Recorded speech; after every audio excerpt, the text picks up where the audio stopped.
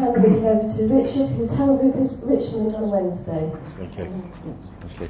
Good morning, everybody. My name is Richard. I'm grateful recovered alcoholic. Can you all hear me at the back, all right? Yeah.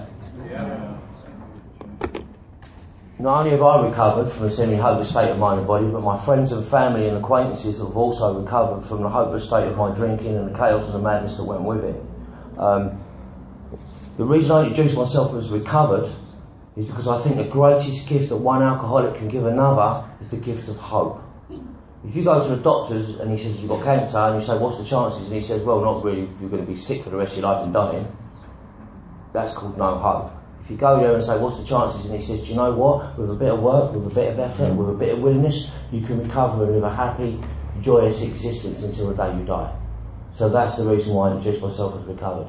I don't do it to separate myself, I don't do it out of ego, and I don't do it to piss anybody off. And that's something I should apologise for now. My language can be atrocious sometimes.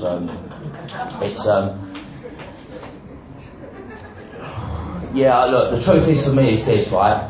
I didn't come to Alcoholics Anonymous because I wanted to get my life back. I didn't have one. This illness stripped me of everything worthwhile in life. So, you know, if you came here with a job and a car and a career and kids and a house, and, look, the only requirement for membership here is a desire to stop, a sincere desire to stop. That's it. So please, you don't have to have done the things I've done. You don't have to have drunk like I did. You don't have to have had the consequences I did. This is about the feelings and the thoughts that went along with it. 2 weeks ago, I lost the 53rd person and 7th ex-sponsee. And I was at his funeral before I came out here. Alcoholics Anonymous is not a dating agency. It's not a social club, and it's not a counselling session. This is a life-breathing, life-giving, life-saving fellowship that I'm a very proud member of. Without it, I wouldn't be standing here today. I'm absolutely passionate about the programme of Alcoholics Anonymous. And I mean passionate. I don't make many friends here. But I'm not here to make friends. I'm here because I was dying of an illness that's progressive in nature and fatal. I will die from this, and hopefully by the end of my share today you will understand why. The sponsee's name was Dan. So this one's for Dan.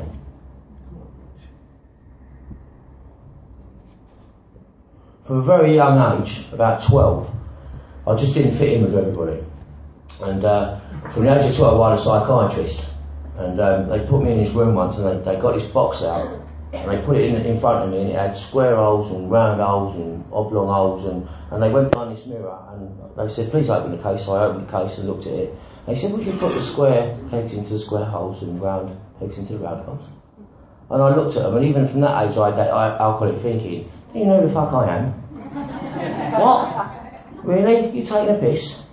So I grabbed the square ones and I'm smashing them into the round ones. I grabbed the oblong ones and I'm smashing them into triangle ones. And very soon I got the label, psychotic. So of course it went round the estate, this gives us a nutter. And then I acted up on it, but the actual truth is, right, I was just a little boy full of fear. And I just wanted to impress you. So it was me that nicked the cars. You know, it was me that did all that stuff that other kids wouldn't do, because I wanted to live up to this reputation really that I just didn't deserve. At 14 years old, I'm indoors, and I've got my school blazer on, and I'm bunking off the school. And I've heard this bottle of scotch in the cabinet, right? My mum and dad are away, and I can hear it, and it's going, drink me, drink me. So I picked this, opened this cabinet up, and I went like that, and it tasted horrible. My throat was on fire, my stomach was on fire, my head was spinning, and I thought, I am never touching that shit again. And then, bam, it happened. What makes me bodily and definitely for my fellows? The phenomenon of craving kicked in. I didn't know that then. And now I've got my hand over my nose, my face screwed up, and I'm sipping it a bit at a time, until in the end I'm paralytic, and I have my second great thought that day, which is to go and take my dad's 3-litre Granada on the driveway down at school to pick my mates up. So I've got 3 cushions on the seat, and I'm looking like that trying to see over the steering wheel, absolutely out of me now, and I get down to school, 3 of my pals jump in the car, we're going up the high street and we're going all over the place like this, and as I get to the top of my road, the police are behind me with a light flashing. So I pulled up outside my house, and I mounted the pavement, hit the brake, and as I hit the brake, all my pals went forward in the car. They all jumped out of the car, and they're all really good pals. They stuck through thick and thin with me. They jumped out of the car and went, see ya, just legged it across the road. So the police officer got out, and he came up to the driver's door and he opened the driver's door and I fell out the driver's door, got my leg caught around the seatbelt and he picked me up. He said, "Is this your car, sir?" I said, "Yeah." "In my school blazer, right?" "Yeah." He said, "What's your name?" So I give him my dad's name. He said, "And what's your date of birth?" I said, "The 7th of the 7th, 1936. He said, "About you fucking 64. I was like, "Oh, no, it does." He said, "Get in the back of the fucking car." I didn't know it then, but that was going to be the pattern to my drinking for the rest of my life. My story's a simple one. As the drinking got heavier, the prison sentences started. And what happened was, the prison sentences got longer and the time in between them got shorter and shorter and shorter and shorter. And while I was out there drinking, I just caused chaos and carnage and devastation everywhere I went. I was in a flat in Peckham once, right? And there was a geezer sitting opposite me and he had a can of Tennessee in one hand. He was dribbling out the corner of his mouth. He had a tourniquet wrapped around his arm with a needle hanging out. And he looked up at me and he went, "Richard, you're fucked, man, you need help." Our book talks about I could no longer distinguish between the true and the false. My alcoholic life had become the only normal one. Because if you'd have asked me, I told you I was fine. You see, I could see his reality, what I couldn't see was my reality. I'm not a functioning alcoholic. I didn't get up and go to work. I didn't have the career. I didn't have the kids. I didn't have the car. I didn't have the house. This illness that I suffer from never allowed me to gain any of that outside stuff. It just didn't. You know, I'm the one the book talks about. You know, I become disgustingly, dangerously antisocial when I drink. That's my truth. So, I ended up on the street with a gun. Now at this point my ego wants to appear. It wants to tell you about armed robberies and everybody hit the floor. All that stuff, because that's where my illness lives. My illness lives in my ego. But that's not the truth. You see, the truth for me is that the first people that I robbed from was my family. Then it was my friends, then it was my acquaintances, then it was anybody that got in my way. Now I'd like to tell you that I didn't care. But I was unable of caring because that's what this illness does to me. I'm Dr. Jekyll and Mr. Hyde. And I smashed everybody to pieces around me. You know, it wasn't glamorous. You know, when I come to AA, right, I had this delusion, right, that I'm an international playboy and a bit of a gangster, right? So I get it, and the truth for me is this, right, I'm so much of a gangster I'm walking around bus stops picking fag butts up, and as to the international playboy, I went out with a bird in Orpington once. But I am absolutely delusional. I'm not joking. My first AA meeting, I went into the first meeting, right, this beautiful looking woman come up and she went to me, "Can I take you home and shag you?" That's what I heard her say, right? What she actually said was, "Are you nude? Would you like a cup of tea?" But my head was mental. Mental. Yeah. I'm even drinking water alcoholically, by the way. You seen this? So I end up in prison with a very long sentence. It doesn't matter how many I've done and it doesn't matter how long they are. But I've been away a few years by this point and all of a sudden I get this knock at the cell. So my normal prison welcome. "What do you fucking want?" He said, "They're brewing hooch up down the church." I couldn't get down there quick enough. I hadn't drunk for a good few years by this point. So I flew down the church, and when I get down the church, they're all sitting in a circle. And I said, "Who's the geezer with the hooch?" And he went, "It's him over there." And I went, "Alright, mate." And he went, "Alright, mate.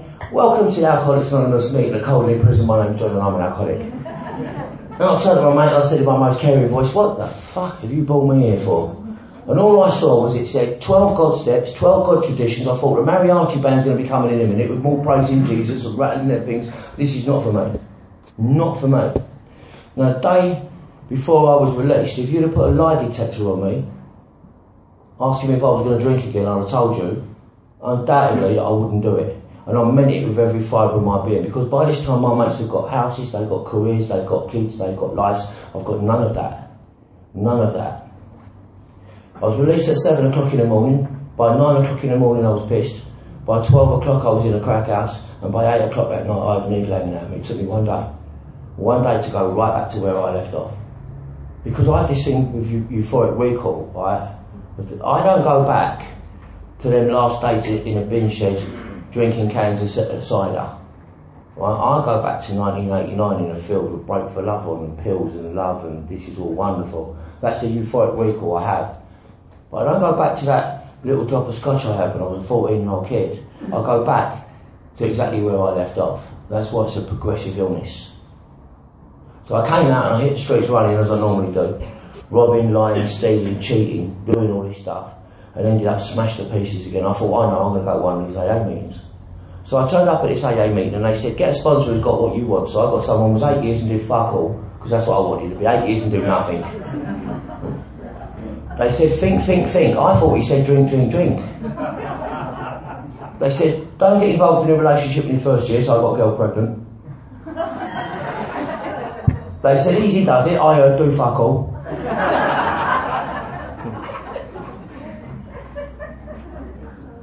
And I went back out on the streets and I did what I've always done, robbed, lied, stolen, cheated. I did all that stuff again. And about 3 months later I ended up in another prison. This time the prison was in my front room.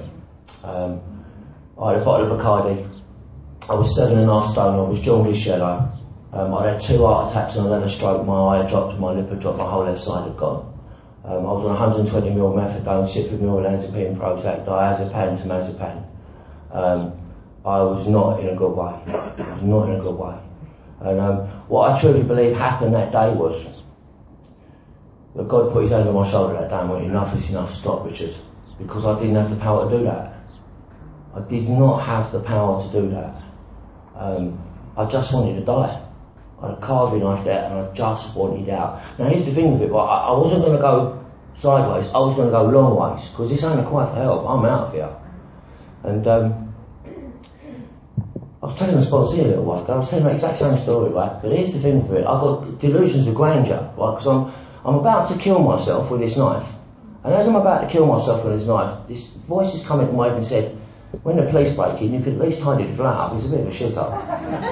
So I then go round the flat for an hour and a half tidying the flat up, right? To sit back on the couch with this carving off, and as I'm about to top myself, it comes into my head. 2 police officers standing over me, one says to the other, I'm afraid he's dead, Sarge. And the other one says, I can see that, constable, but look how tidy his flat is. This is all going on while I'm sitting there about to kill myself. So I pictured my body going down the Mall, with the British flag draped over it. I've got the 21 gun salute either side, Army and Navy. And my sponsor looked at me at this point and he said, was you in the Army? No, I was crazy.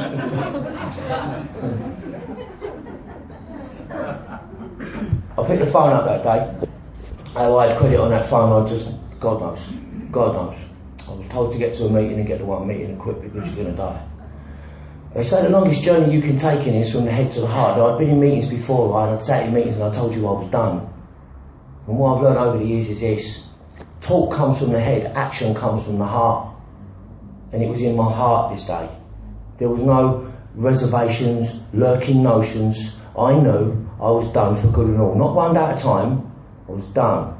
Because the first time I came here, right, what somebody said to me is, it's just one day at a time. And I said, yeah, but you're lying, it's not, is it? I've got to do this for the rest of my life. They went, yeah, but it's just one day at a time. I said, no, you're telling me I can never drink again. And they went, yeah, but it's just one day at a time.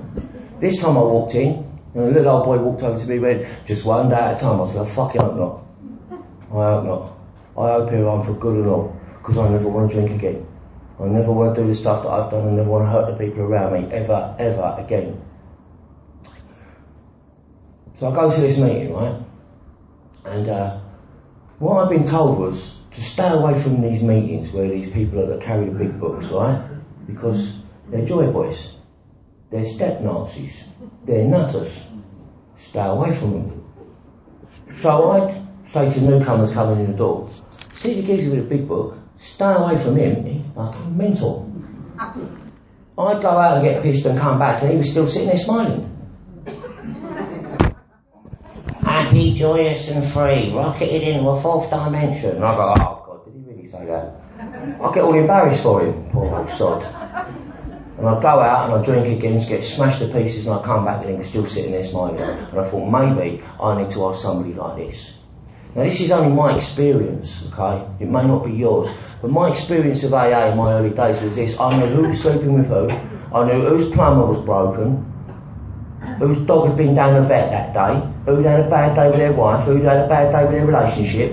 I knew everything there was to know other than what I was suffering from. A fatal illness called alcoholism. And more importantly, the solution to that problem that I have. That's just my experience. So, I'd heard people in here talk a good program, because it's really easy to repeat what you heard last night in a meeting. I'll give you an example. Right? I'm in a meeting, it's one of them meetings where you've got to raise your hands. I hate them meetings, right? But there's this little old boy in there, he's about 30 odd years, he never says a word. And all of a sudden he lifted his hand up one day, and the whole room just looked at him. And he went, "Hello Tom, how are you? Did you know that I is in the word illness, and we is in the word well? Thank you very much." Put his hand down, and I went, "Wow Tom, wow, pearls of wisdom." And the next night I'm sitting in the meeting, and the woman went, "My name's June, did you know that I is in the word illness, and we is in the word well?" And I went, "Wow June." Because it's really easy to repeat that stuff. Right? I was told when I got here by people armed with the facts, don't watch what they say, watch what they do. Because that's more important. My experience of being in AA is this: there's three types of people in the meeting. There's the ones who think this is an illness and they'll come to meetings. They may make tea, they may not. They may get a sponsor, they may not. They may do the steps, they may not. Then you've got the second type. They think it's quite a serious illness. And they'll come to lots of meetings and they may get a sponsor, they may not. They may do the steps, they may learn the traditions, they may not. They may learn the concepts, they may not. Then you've got the third type. They don't think, they know that this is progressive in nature and fatal when they're dying, and they'll go to lots of meetings, they'll fly through the steps, they'll take inventory, they'll do their praying, they will sponsor legions of people, and they will do all the stuff here that needs to be done because they know they're dying from this. Because as I said earlier, it's not a social club. It's not. So I followed this bloke to his home group, knowing that some people took a good program in here, because I thought, I'm not going to ask him now. So I get to his home group, and he stands outside with his phone out. I thought, that's a black. Right. He's trying to make himself look good in front of the rest of the group. So I went up to a newcomer, I said, "Does he ring you?" He said, "Ring me, he drives me fucking crazy, the geezer. He don't stop calling me." And then I found out in the meeting was his sponsor, and his sponsor up for 47 years. All just becoming and all putting the chairs out, all getting involved. And I thought, you know what, I want some of this. And I said to this geezer, "Will you sponsor me?" He said, "Are you willing to go to any lengths, Richard?" I said, "I will run around Kingston naked with a red dicky bowl and it's going to keep me sober. Please don't ask me to do that. But I will if you want me to." So what I'm going to do is give you a program of action, because this is a program of action, it's not a program of thinking. You see, here's where thinking got me, right? I'm sitting on the couch one day, I've got a can of tennis in one hand, I've got a kebab in the other, and I've seen on the TV the geezer with a six-pack. I thought, I need to get one of them. Summer's coming up, get myself a nice looking bird. 2 weeks later, I've got a can of tennis and a kebab, and I can't work out how come I ain't got a six-pack. Right? Absolutely no action gone into this. So he said, because this is a program of action, I want you to get down on your knees every day and invite God into your life. Oh, whoa. I said, "Did you say God?" And he went, "Yeah. Have you had God in your life every day so far?" I said, "No." And he said, "How's it fucking going?" I said, "Shit." He said, "Well, you need one then." No, I'm completely, religion, all that stuff, I'm not interested in. Never have been. And he said, "Look, do you believe I believe?" I said, "I believe you believe, yes." He said, "Okay, ask Billy's God every morning to keep you sober then. And at the end of the night, thank Billy's God for keeping you sober." I said, "Okay, I can do that." He said, "I want you to write a gratitude list, 10 things out every morning you're grateful." And I said to him, well, I just had a stroke, "Are you fucking joking? What the fuck am I grateful for?" He said, "Why don't you look at the things that you should be grateful for? Did you know some third world countries have to walk 3 miles in the morning to go and get a bucket of stagnant water? 37% of the world's population are going to go to bed tonight under the stars without food in their stomach, and you, you selfish prick, have got all of that." I went, "Selfish? That's a bit strong, isn't it?" Come to find out in step 4, that's exactly what I am. Selfish and self-centered to the core. To the core. So I said, "I can do that. I can do that." It's the sort of sponsor I had while I was on with the facts around this stuff. Been in AA over 40 odd years. He said to me, "I want you to call me every morning at 7 o'clock. No, I didn't have a phone because it was in cash converters again. So I had to go down the phone box and ring him. And after 2 weeks of ringing him, he never answered the phone. I pulled him in the home group and I said, "Oh, you don't answer the phone." He said, "What did I say to you in the beginning?" I said, "You said ring you." He said, "Yeah." He said, "I didn't say I'd fucking pick it up, did I?"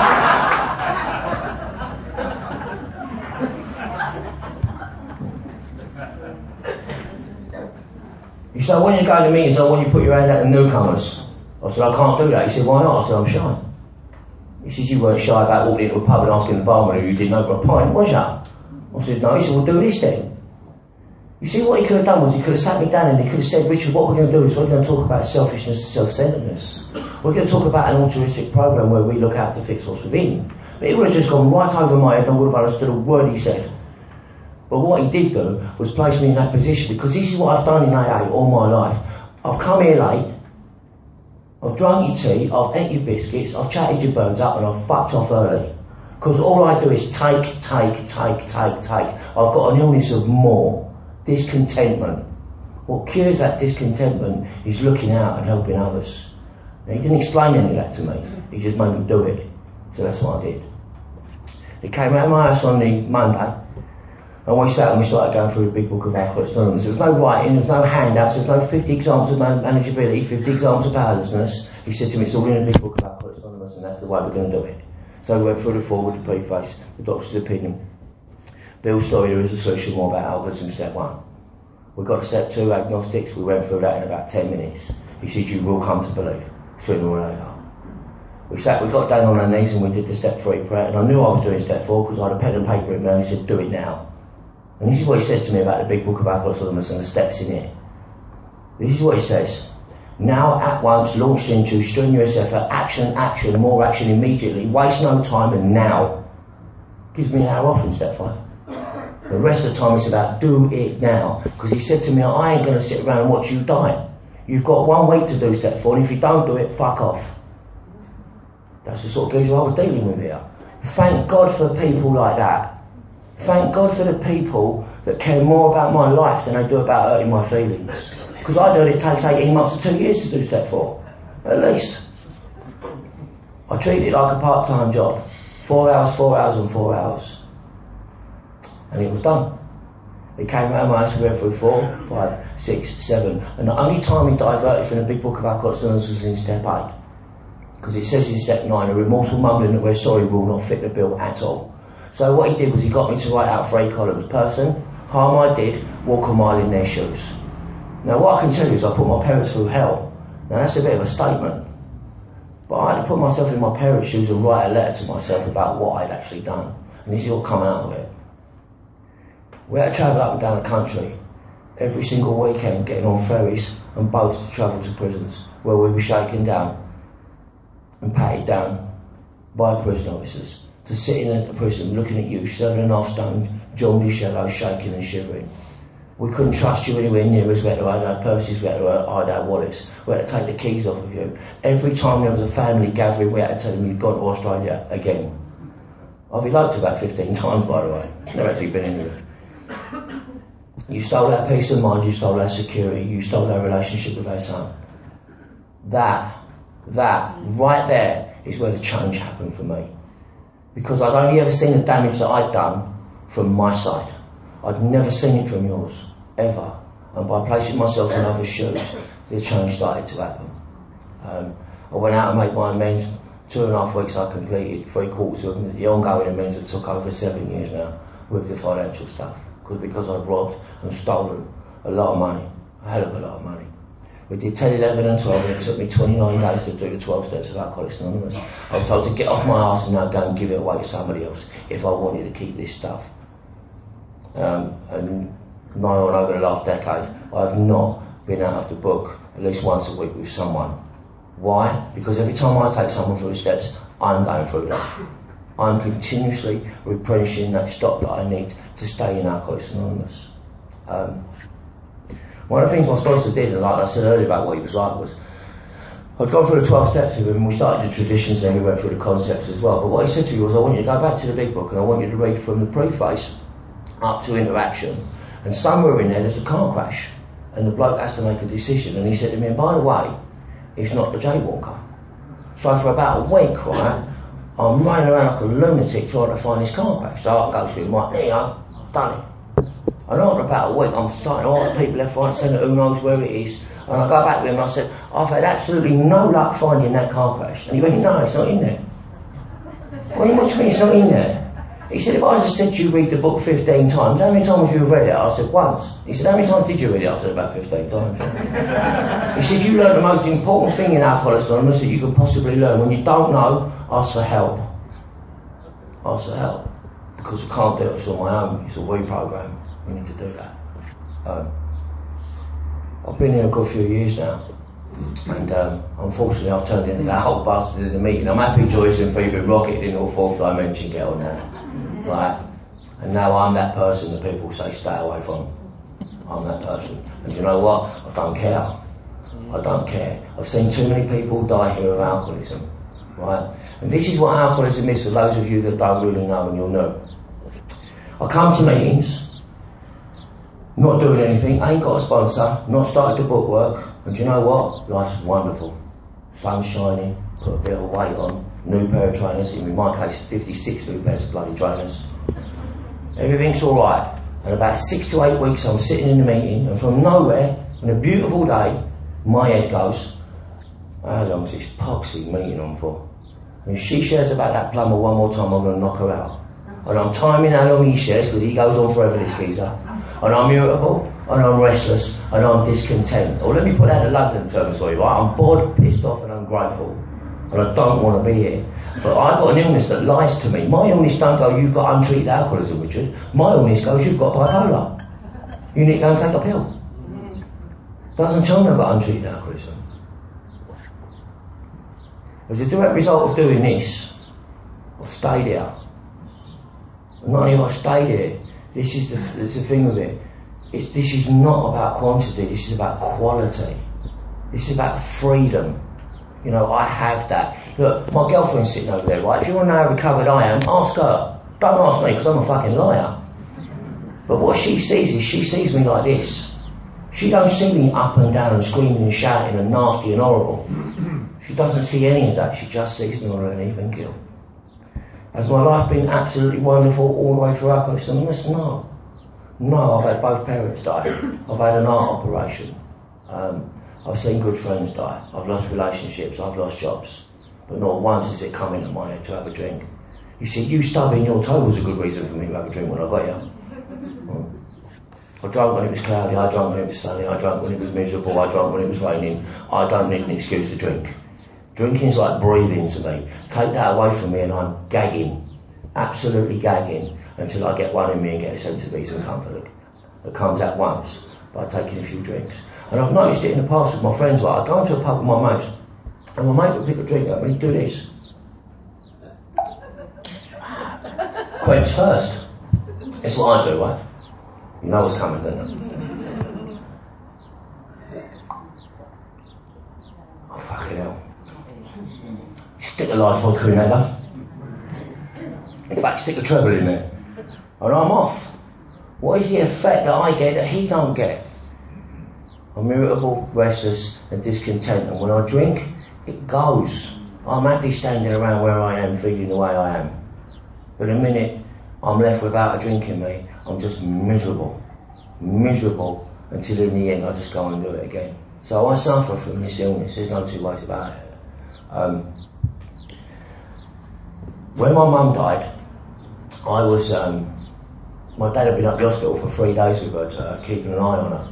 And he rang me up and he said, I can't sit up here no more, son, can you come up and look after her? And I said, yeah, of course I can. So I got up the hospital and he left. And I went straight down in the car and I cracked a couple of cans open and I got my puff out and I got my gear out and I sat there. And then I went up into the hospital to see how she was doing, and she died on her own. I've had to learn to forgive myself for that. Some 4 years later, I'd wrote to my dad in my amends to say to him that, you know, I'm sober, I'm living a decent life, if you could forgive me, you know, that'd be great and we'd like to talk. And he just sent me a letter back saying, Richard, fuck off and die. And I didn't see him for nigh on 5 years. And I got a call one day and someone said, your dad's in hospital, he's had a stroke and he's dying and he wants to see you. So I flew up to the hospital and all his mates were standing around the bed. None of his mates recognised me because, as I said the last time they'd seen me, I was 7.5 stone and jaundice yellow. I was not in a good way. And I said to my dad, I've come to see you. And he just looked at me and he went, yeah, you're Richard's mate, ain't you? When you see him, tell him he's a proper prick. I said, Dad, it's me. And he went, you tell him he's a prick. And I left and went outside and one of his mates came out and said, are you alright? I went, yeah, no, I'll get over it. He said, look, let's have a chat with him and we'll explain who you are. And I went back into the room and they told him who I was. And I went up to the bed and I leaned down and I said, Dad, it's me. And he went, yeah, I know. Have you still got that fucking drill you borrowed off me 4 years ago? Here's the beauty of working with sponsees. At the time, we had to talk about turning the machine off because he was going to die. But we'd always promised ourselves, right, it never got to the point where we had to get somebody to wipe our asses, we wanted out. And he promised me that he'd kill me if we ever come to that, and I promised him I'd kill him if it ever come to it. And I'm standing there and he's saying to me, he's lost the use of both arms and both legs. He's not far off of dying. And he said to me, son, you promised me that you would kill me if it come to this. And now I want you to keep your promise. Put a pillow over my head and take me out, please. I can't live like this no more. And I stood there and I contemplated. And he moved forward and I picked the pillow up. And I stood there with the pillow. And I thought, I've got to do it. I've got to do it. And as I'm about to do it, the phone rang. And I picked the phone up, response, he went, yeah, I'm in Tesco's and some birds just ran over my foot with a poxy trolley. I went, what? I said, you better have done some inventory around this. I said, Dad, give me a second. After going out and doing the work with him on the phone for about 10 minutes, I come back and I had a whole new perception of what was going on. Because that's what this is about, getting a whole new perception of what's going on. And what I think's going on is usually not what's going on. That's why I have a sponsor. I have to defer to the thinking of others. Here's my own thinking, right? I'm going to move to France. I've seen this beautiful little shack, wooden, with a beautiful balcony, and at night time, as the sun goes down behind the mountains, I'm just going to sit in a rocking chair and I'm going to while my life away. And I've told my sponsor that. And you know that's the look sponsors have when they smile, when they know something that you don't? And he gave me that look and he went, oh yeah? I went, yeah. He said, so you're going to be in a foreign country where they don't speak a word of English, there's no meetings, there's 2 vineyards either side of you. Right? Now I ain't seen none of that. My sponsor has done. And that's the problem, you see. When I start taking inventory and I just do it myself, I'm not seeing the whole picture. I need to defer to the thinking of other people. And I'm going to tell one more story before I go, right? Quickly.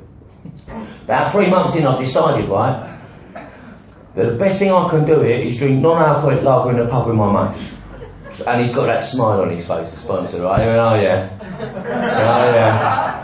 I said, no, you don't understand, I'm not like you. And he said, yeah, really? He said, come here, let me show you something. He took me in a minute, he said, see that chair? It's got your name on it and it will be here when you get back. I said, I ain't going anywhere. He went, right, okay. 3 months later, I walked up to the meeting, smashed out my nut, and he looked at me with that smile, and he went, how's it going, alright? I went, no, it's not. Where's that poxy shirt? So about 6 months later, I'm sponsoring, the sponsor, he comes up to me and goes, I found a way of drinking without actually drinking. And I went, how are you going to do that? He went, I'm going to drink non-alcoholic lager in the pub with my mates. I said, I did that. I ended up pissed. He said, yeah, but I'm not like you. I said, I said that too. Come here. See that chair? It's got your name on it. It'll be when you get back.